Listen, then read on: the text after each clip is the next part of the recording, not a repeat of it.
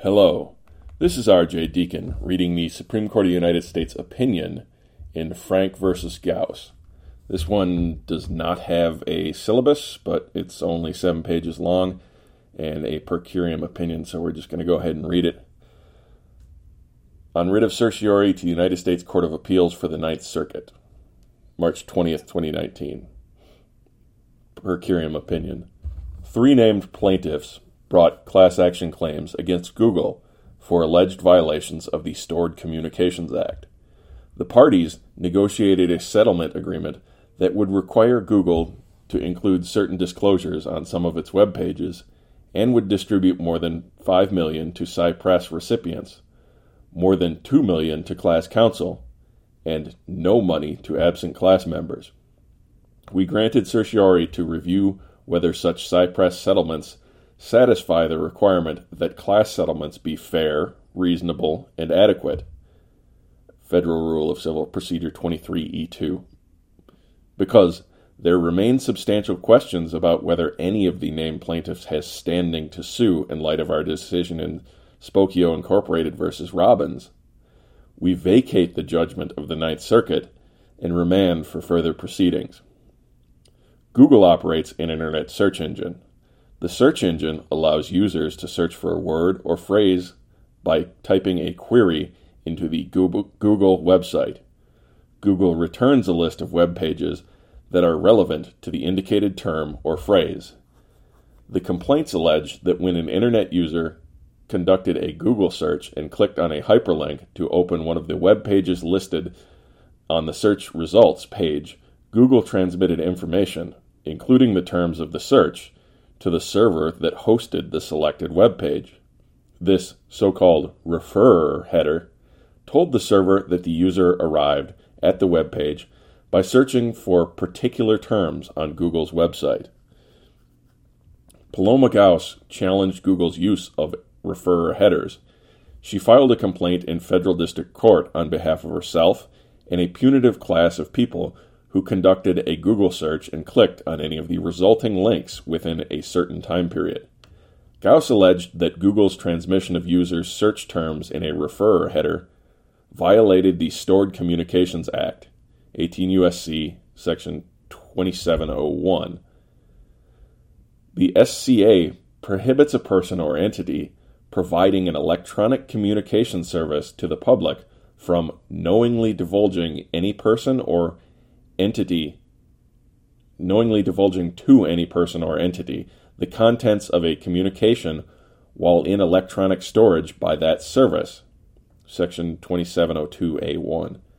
The Act also creates a private right of action that entitles any person aggrieved by any violation to recover from the person or entity other than the United States which engaged that violation, such relief as may be appropriate.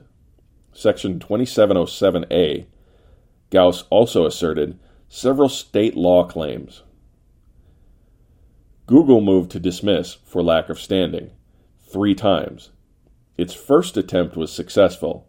The district court reasoned that although a plaintiff may establish standing through allegations of violation of a statutory right, Gauss had failed to plead facts sufficient to support a claim for violation of her statutory rights. That's Gauss versus Google, 2011. In particular, the court faulted Gauss for failing to plead that she clicked on a link from the Google search page. After Gauss filed an amended complaint, Google again moved to dismiss. That second attempt was partially successful. The district court dismissed Gauss's state law claim, but denied the motion as to her SCA claims. The court reasoned that because the SCA created a right to be free from the unlawful disclosure of certain communications, and because Gauss alleged a violation of the SCA that was specific to her, i.e. based on a search she conducted, Gauss alleged a concrete and particularized injury. That's Gauss versus Google 2012. The court resisted that conclusion on Edwards versus First American Corporation. A Ninth Circuit decision reasoning that an Article 3 injury exists whenever a statute gives an individual a statutory cause of action and the plaintiff claims that the defendant violated the statute. After the district court ruled on Google's second motion to dismiss, we granted certiorari in Edwards to address whether an alleged statutory violation alone can support standing. See First American Financial Corporation versus Edwards. In the meantime, Gauss and an additional named plaintiff filed a second amended complaint against Google. Google once again moved to dismiss. Google argued that the named plaintiffs did not have standing to bring their SCA claims because they had failed to allege facts establishing a cognizable injury. Google recognized that the district court had previously relied on Edwards to find standing based on the alleged violation of a statutory right. But, because this court had agreed to review Edwards, Google explained that it would continue to challenge the district court's conclusion. We eventually dismissed Edwards as improvidently granted. And Google then withdrew its argument that Gauss lacked standing for the SCA claims. Gauss's punitive class action was consolidated with a similar complaint, and the parties negotiated a class-wide settlement. The terms of their agreement required Google to include certain disclosures about referrer headers on 3 of its web pages. Google could, however, continue its practice of transmitting users' search terms in referrer headers. Google also agreed to pay $8.5 million. None of these funds would be distributed to absent class members. Instead, most of the money would be distributed to 6 Cypress recipients. In the class action context, Cypress refers to the practice of distributing settlement funds not amenable to individual claims or meaningful pro rata distribution to nonprofit organizations, whose work is determined to indirectly benefit class members. That's Black's Law Dictionary, 2014. In this case, the Cypress recipients were selected by class counsel and Google to promote public awareness and education and/or support research, development, and initiatives related to protecting privacy on the Internet. The rest of the funds would be used for administrative costs and fees, given to the named plaintiffs in the form of incentive payments, and awarded to class counsel as attorney's fees. The district court granted preliminary certification of the class and preliminary approval of the settlement. 5 class members, including petitioners Theodore Frank, Melissa Holyoke, objected to the settlement on several grounds. They complained that settlements providing only Cypress relief do not comply with the requirements of Rule 23E, that Cypress relief was not justified in this case, and that conflicts of interest infected the selection of the Cypress recipients. After hearing, the district court granted final approval of the settlement. After a hearing, the district court granted final approval of the settlement. Apologies, I'm one-taking this one. Frank and Holyoke appealed. After briefing before the Ninth Circuit was complete, but prior to decision by that court, we issued our opinion in Spokio Incorporated versus Robbins.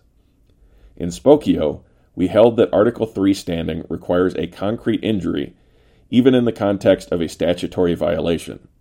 We rejected the premise, relied on in the decision then under review, and in Edwards, that a plaintiff automatically satisfies the injury in fact requirement whenever a statute grants that person a statutory right and purports to authorize that person to sue to vindicate that right.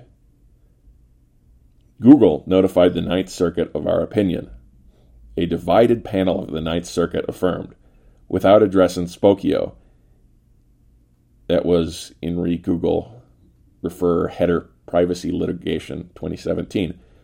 We granted certiorari to decide whether a class action settlement that provides a Cypress award but no direct relief to class members satisfies the requirement that a settlement binding class members to be fair, reasonable, and adequate.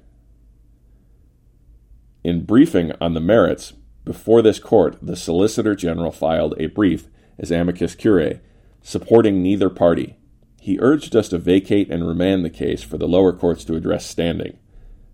The government argued that there is a substantial open question about whether any named plaintiff in the class action actually had standing in the district court. Because Google withdrew its standing challenge after we dismissed Edwards as improvidently granted, neither the district court nor the Ninth Circuit ever opined on whether any named plaintiff sufficiently alleged standing in the operative complaint. We have an obligation to assure ourselves of litigants' standing under Article 3. Daimler Chrysler versus Cuno. Quoting Friends of the Earth Incorporated versus Laidlaw Environmental Services.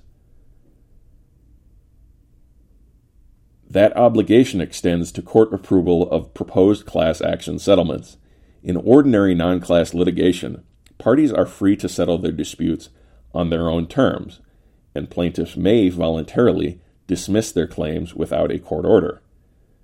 That's Federal Rule of Civil Procedure 41A1A. By contrast, in a class action, the claims, issues, or defenses of a certified class or class proposed to be certified for purposes of settlement may be settled, voluntarily dismissed, or compromised only with the court's approval. Federal Rule of Civil Procedure 23E.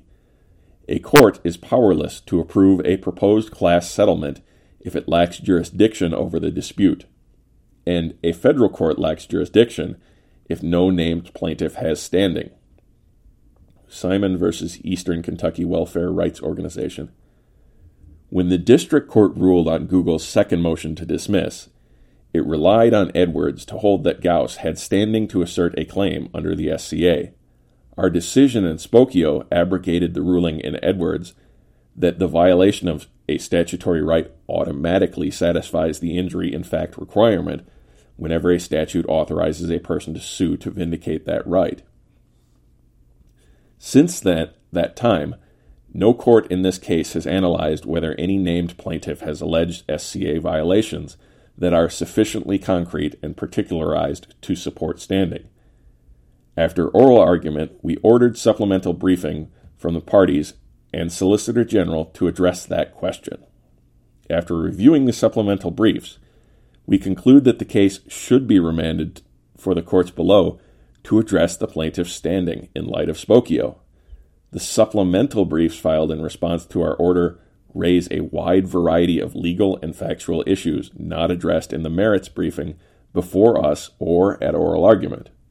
We are a court of review, not of first view. Cutter versus Wilkinson. Resolution of the standing question should take place in the district court, or the Ninth Circuit in the first instance. We therefore vacate and remand for further proceedings. Nothing in our opinion should be interpreted as expressing a view on any particular resolution of the standing question. The judgment of the United States Court of Appeals for the Ninth Circuit is vacated, and the case is remanded for further proceedings consistent with this opinion. It is so ordered. Again, that was a per curiam opinion. And thank you for listening. If you'd like to get a hold of the podcast, we can be reached at rhodesscholar80@gmail.com. That's ROADS and 80.